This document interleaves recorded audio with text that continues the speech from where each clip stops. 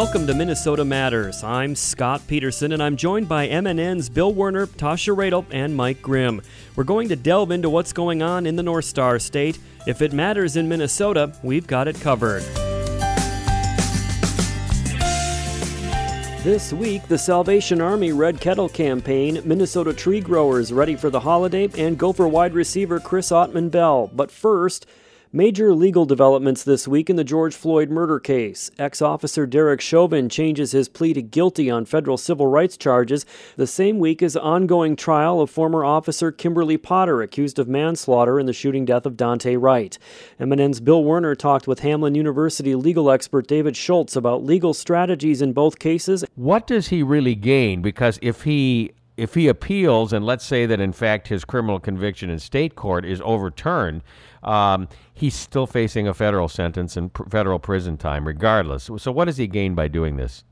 What he gains is possibly not going to jail or the prison for the rest of his life, because if he were to go for trial and get convicted under federal charges, it carries a penalty of up to life in prison.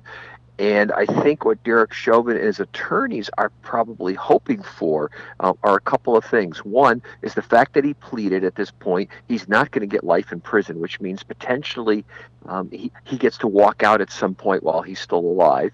The second is perhaps, maybe, we don't know, maybe he's also doing a deal where he's going to agree at some point to testify against the remaining officers, and maybe that factors into some type of decisions for maybe a little bit earlier parole on the state charges.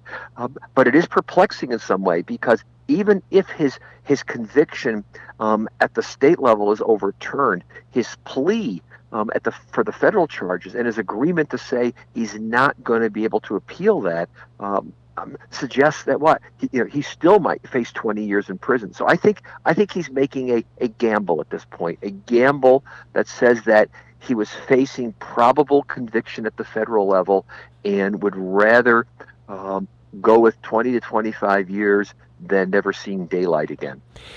Derek Chauvin is choosing, it sounds like, the lesser of two evils here and making a gamble that maybe he'll get a little bit of a break. Yeah, I think he's gambling at this point. He's really operating with a level of limited knowledge and making a series of guesses about what could possibly happen. And I think for him, the most important thing probably at this point is he does not want to spend the rest of his life in prison. And there's a possibility that he still gets out of prison while he's in his 60s. Let's move over to Kimberly Potter and the manslaughter trial in the shooting of Daunte Wright. The real issue here is one of a mistake, right? Whether, in fact, an honest mistake was made, and then to what level of culpability is there in terms of what level of manslaughter. Is that correct? Yeah, and what I sort of explain here is that our criminal law looks at how people do bad things in terms of what's called mens rea, or the intent. And most of us, we understand something like first-degree murder, where somebody intends to kill somebody. But we can still be held liable for our actions even if we don't intend, even if we don't premeditate. This is sort of levels of culpability, which then translates over into things such as what? First-degree murder or second-degree murder, or in the case of former Officer Potter, in terms of manslaughter. Now, I want to just, if I may, ask you about the rationale for that. Is the reason why, even if there is not intent to do harm, that there is still a penalty because harm has been done? Is that kind of why the legal system looks at it that way, why the law has evolved that way? Yes, it does, and that's exactly the reason. And also what the law is going to say is that even if you didn't intend to do something, could you have been so negligent, could you have been so careless in your actions in terms of what you did, that we're going to hold you responsible and say you should have known better.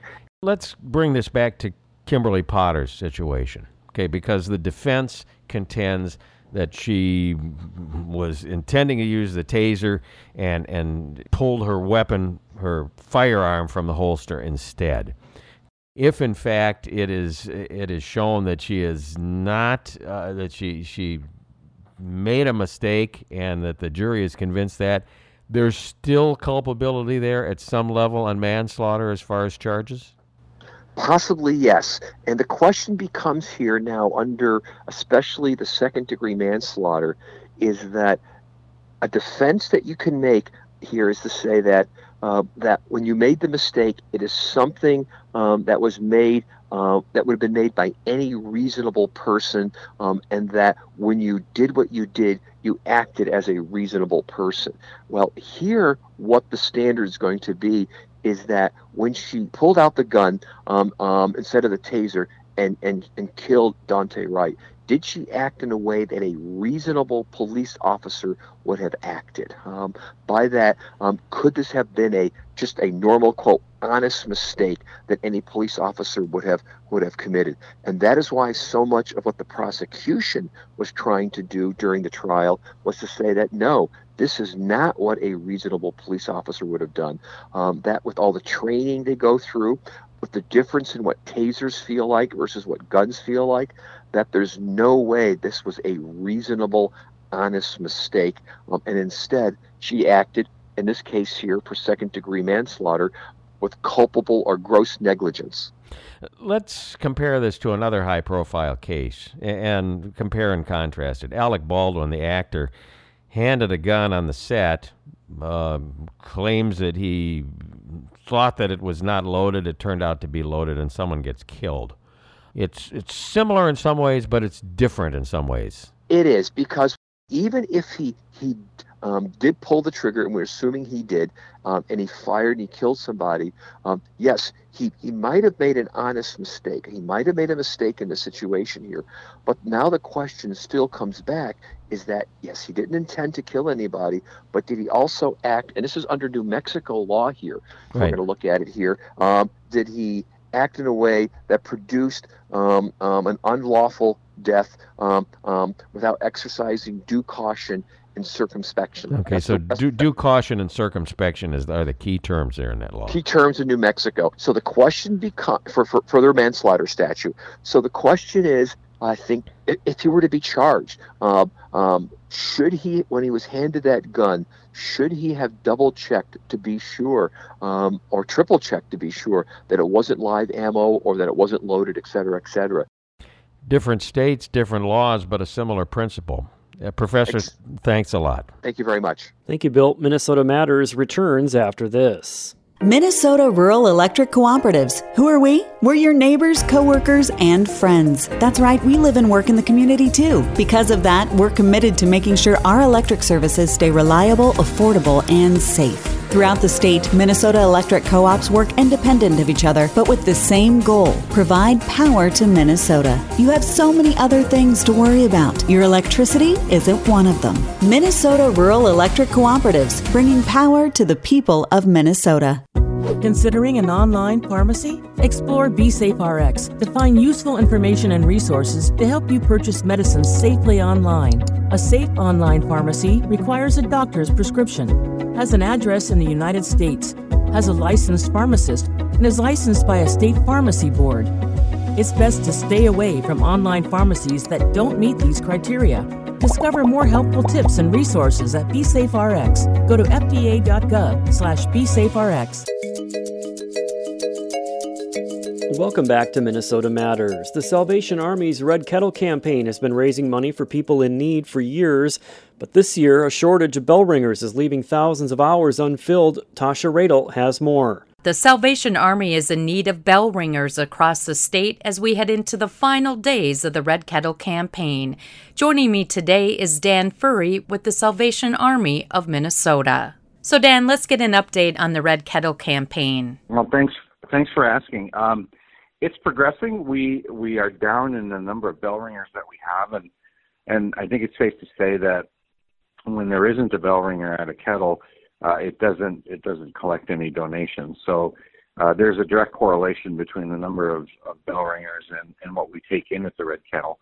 Our goal in the Twin Cities is $2.1 million. We're roughly halfway there. So we have a ways to go in the last 11 days that are still available before Christmas. And we can always use more bell ringers. It's a safe way to volunteer. It's completely contactless, and it's also fun. Most people will ring with a friend or a family member or kids and use it as an example on how to help others who are less fortunate.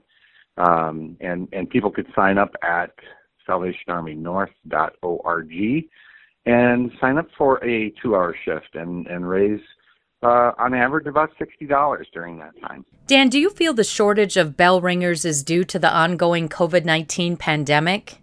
I absolutely do. We did see an uptick over last year. Last year was kind of at the peak of the pandemic, but we're still down from pre-pandemic numbers. So we absolutely think that is what's causing it. There's also other pressures on the kettle too. There's fewer people out shopping in stores. Less people are carrying cash.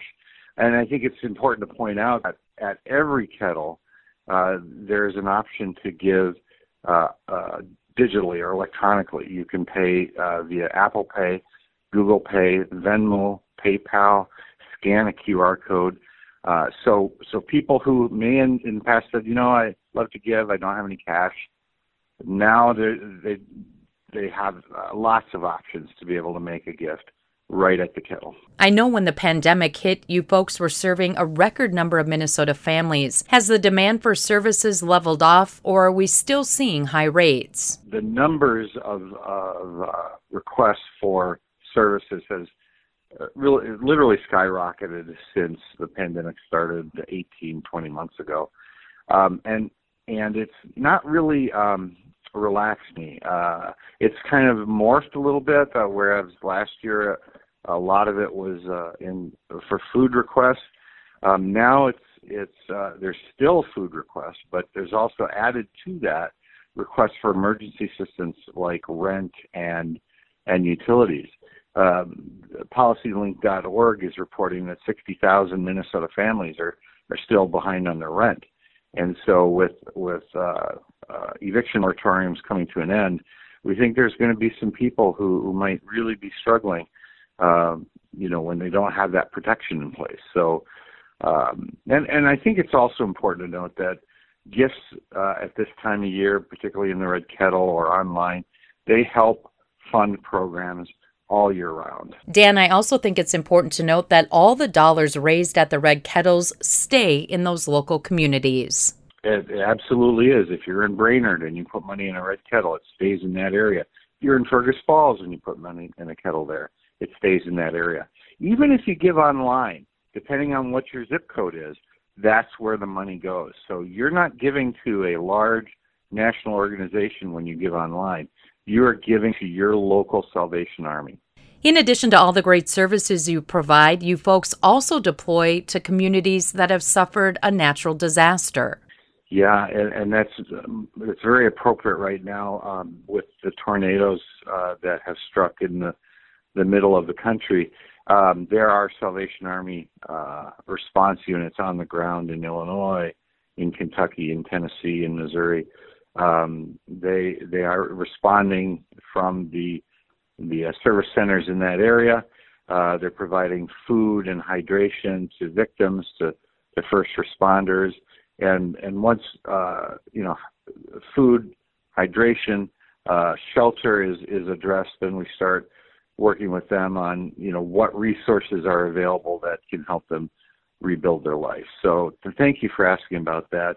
Our emergency disaster services are a big part of what we do. Well, Dan, thanks for your time. I really appreciate it. Absolutely, Tasha. Thank you. And thanks for helping educate people. I appreciate it. And Merry Christmas to you. To make a donation to the Salvation Army or to sign up to Bell Ring at a Red Kettle, head to salvationarmynorth.org. Again, that's salvationarmynorth.org. Back to you, Scott. Thank you, Tasha. Minnesota Matters will return after this.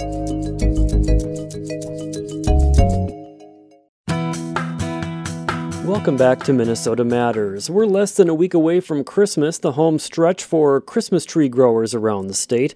MNN's J.W. Cox spoke with one grower about the industry in Minnesota. Scott, for Mark Hansen, operator of Hansen's Tree Farm in Ramsey, there is clearly a lot of pride in being in the fraternity of Christmas tree farmers here in Minnesota, a unique and impactful group. It was one of the first states where, in the Midwest, where the industry evolved. Much of the production is by small part-time growers who do it as a part of their life, but not their whole business, I would say. We're supplying something that's unique to the customer. It gives us a big thrill, I'd say. It's as much a craft as a production. Like any agriculture, you're growing something that the customer wants and appreciates. Hansen says Minnesota naturally has a lot to offer that gives it a further unique place in the Christmas tree industry. Our state tree, the Norway pine, that a lot of people like, it's become less and less popular in the last few years as we move. People are wanting more fir, the traditional shorter needles, good smelling, and that, again, our native balsam fir grows well here. We're doing some unique things with looking at other firs that we are growing in Minnesota that come from other parts of the country, like Fraser fir and Canaan fir. There's been a lot of work done in bringing in some of the firs from Europe and Asia, Korean fir, Turkish fir. We're beginning to grow those and or crossbreeds of them with our native species. Hansen says they, as an industry, have had to reassess how they operate over the last 2 seasons. There's always changes, and of course COVID has made big changes in trying to make it a safer experience, and so a lot of people have had to alter where people can pay and things like that. Other activities like hay rides and things that gather people closer in contact. Despite some changes, Hansen says they're still confident in the stability of the industry moving forward. People are very active, wanting to get out and do things outside. So buying and cutting a tree is as much a activity as it is a purchase, put it that way. So the farms had last year and this year a lot of activity. One thing probably adding to that is people are traveling less for Christmas, so they're staying home and possibly more likely to put up a real tree or want to do more decorating around their house because they're not traveling. Last year we saw on our farm 40 to 50% increase in customers coming to the farm over previous years. That kind of has a negative effect in that, we might not have as many trees available this year. They take 10 years to grow, and we're always planning 10 years ahead. I mean, nationwide, there's been a lot of sales last year, which depleted this year's supply and anticipated demand. So suppliers are having a hard time meeting their demand. I'm anticipating the demand is going to be up. Hansen says he is proud of how his fellow growers work beyond just their farms to help people during the holiday season, including through yearly participation in the nationwide Trees for Troops program. It's a national program by the National Christmas Tree Association where we have members gather or donate trees that end up going to servicemen and women and their families in appreciation of their service. In Minnesota, we gather about 150 to 200 trees each year and contribute to that. It's one thing that tree farmers can do to show our appreciation to those that need them. From the practical side, as the centerpiece of that Christmas decor reaches the stretch drive, Hansen says be mindful of maintenance and placement to make sure that tree greets Christmas morning full and bright. Most important, keep it watered and put it up away from like a heat register or things like that, but don't let it dry up, because once it dries up, it tends to seal off the vessels that soak up the water, and then it won't soak up water. But a good healthy tree should last through Christmas with very little needle drop or anything like that, as long as you keep it watered. With the tree taken care of, all that's left is to get it well stocked below. Scott, clear some space. Your gift is in the mail. What's it shaped like, Alvin? Back to you. I'll be checking the mailbox every day for that, JW. Thank you. Minnesota Matters returns after this.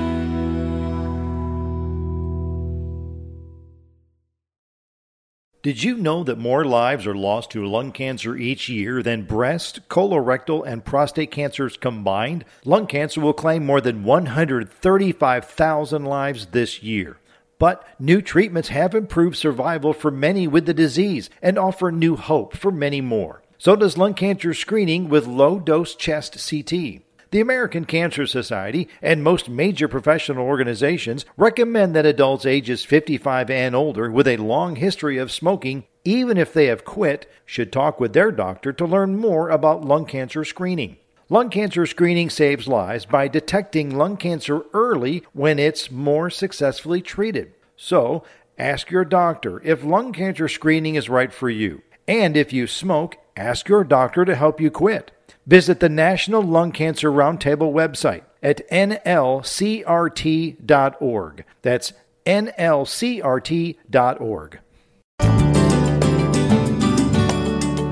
Welcome back to Minnesota Matters. The top receiver for the Golden Gopher football team announced late last week that he would return to the program to compete for another season next year. Chris Ottman-Bell will play in his fifth Gopher season in 2022. The Illinois native redshirted in 2017 and has played every year since. He has 113 career receptions for 1,740 yards and 12 touchdowns.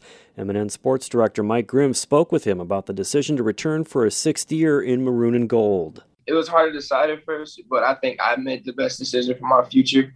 And you know what I'm saying? I think coming back for another year to play with my teammates as well and better myself, and had another chance to prove to myself in the world that I can be the best out. So it was an awesome decision to make. I talked to Fleck, I talked to Simon and my family, and we all decided it was probably the best decision to do. So I'm excited to be back. Yeah, and you have been, part of this program now. This will be your sixth year when you look ahead to next year, and you've made some obviously lifelong friends. I know Tanner's coming back as well. How much did that play a role as well? Because you guys have kind of been tied at the hip here when you think back to both committed to Western Michigan and then deciding to both come here, and you've been here really about almost to the calendar day the same amount of time. Yeah, it's awesome. I think Mo coming back and Taryn coming back kind of played a role in it. I still decided what I thought was the best for me and myself at heart. But definitely the two leaders coming back and guys I've been here with since I came here, since this program started, or since this new coach has started. I think coming back with those guys would have been cool to go on one last ride together. So it played a huge part. And like I said, I'm excited to be back one more at this bowl game. Yeah, you mentioned you consulted with the coaching staff. Who else did you talk to? I suppose family members and some other people who might have some objective thoughts on it. Oh, yeah. I'll talk to everyone. I love listening and lending an ear to anyone else who has an opinion or advice to just give to me, I guess. So I talk to family members, coaches, training staff, academic staff. I talk to everyone I could. So hearing opinions and just getting their advice for certain things is awesome to hear. So, that everyone played a part in me coming back. How good do you think this team can be next fall? We can be as good as we want to be. Everything depends on us. It's about how hard we work, on and off the field things. There's certain things like that. It's always little things, a little detail. So I believe this team can be something special every year, and I know next year we can definitely be special for sure, especially with a bunch of leaders coming back as well. I know you have the bowl game. I'll ask you about that here in a minute, but I want to ask you, too, as you look ahead to next year, because really that's the big news here is that you're coming back. What kind of things personally do you want to work on, maybe in the summer and then heading into the spring and eventually to start the year next year, maybe to take your game even to another level up? Yeah, for sure. Like I talk to Simon all the time. He tells me you can always be better at something, always. And I think I can be better at a lot of things. I can always improve in catching. I can always improve in route running, my flexibility-wise. And things like that, being a leader on and off the field as well, too. So also, there was some news in relation to the coaching staff. Kirk Ciarrocca, who was your offensive coordinator your first few years here, is back now. He's come back. What's your thoughts on that? I'm happy for him. It was a great thing, a great choice for sure. We've been talking since he's been back. Great guy. I've known him since 2017. 2016, he really came and recruited me back at Western as well, too. So me and Rock are kind of close, and I'm happy he's back, man. We can really do this thing. I know he's not going to have much of a role in regard to the game prep for West Virginia. I think there's part of a bit of a gentleman's agreement there because that's the school he's coming from as an analyst. But that said, as you roll into bowl prep and removing that part of it, how excited are you about playing West Virginia in the bowl game at someplace warm later this month? Oh, yeah. Being somewhere warm, that's awesome for sure. Glad we don't got to play anywhere cold. But, West Virginia's a great team. I look at every team as a great team. They're great, physical, fast, fly around. Yeah, and the Gopher program overall has won 4 straight bowl games. You guys have won 2, this group of players, the last 2 you've been in. What do you think the key has been for this team as it gets ready for a bowl game to be ready the way it has the past couple of games you've been in the postseason? I think the key is just trusting our coaches, believing in them and letting us, get our bodies back right and get our minds ready to play one last game together as a team as a team of this year. It's just, coming together and just still being locked in, not, just being all willy-nilly here and there. So it's always being locked in, believing in your coaches and them giving us the right plan every day for the bowl prep and just taking on the thing every day. It's probably still a little too early to ask you real specifics about that West Virginia defense, but have you been able to sneak a little bit of a peek? And what do you expect from the What do you expect from the Mountaineers then? I expect them to come out flying around, being an energetic defense for sure. Play a lot of zone, not another man, I don't think, but I'm just excited to play against them. It's just the next game. Playing against our next opponent. Like I said, they're a great football team, offensively and defensively. Defense, they fly around, they're energetic, they're super fast, and they know how to move. So it'll be a great challenge for us to take on a new opponent. Take me back a few weeks. Are you still riding Cloud 9 on that win over Wisconsin? Oh, yeah, for sure. Always being a rival is always one of the most exciting things, But since then, I've kind of moved on from the Wisconsin game. I guess we'll see him again next year. But as of right now, I'm kind of focused on West Virginia and this next game for our opponents. So, it's always still fun to look back and see all the highlights and the moments in the field being rushed and everything. So it was awesome. That's University of Minnesota wide receiver Chris Ottman-Bell with MNN Sports Director Mike Grimm. That is going to do it for us for this week. Thank you so much for listening, and please tune in again next week for Minnesota Matters on this MNN station.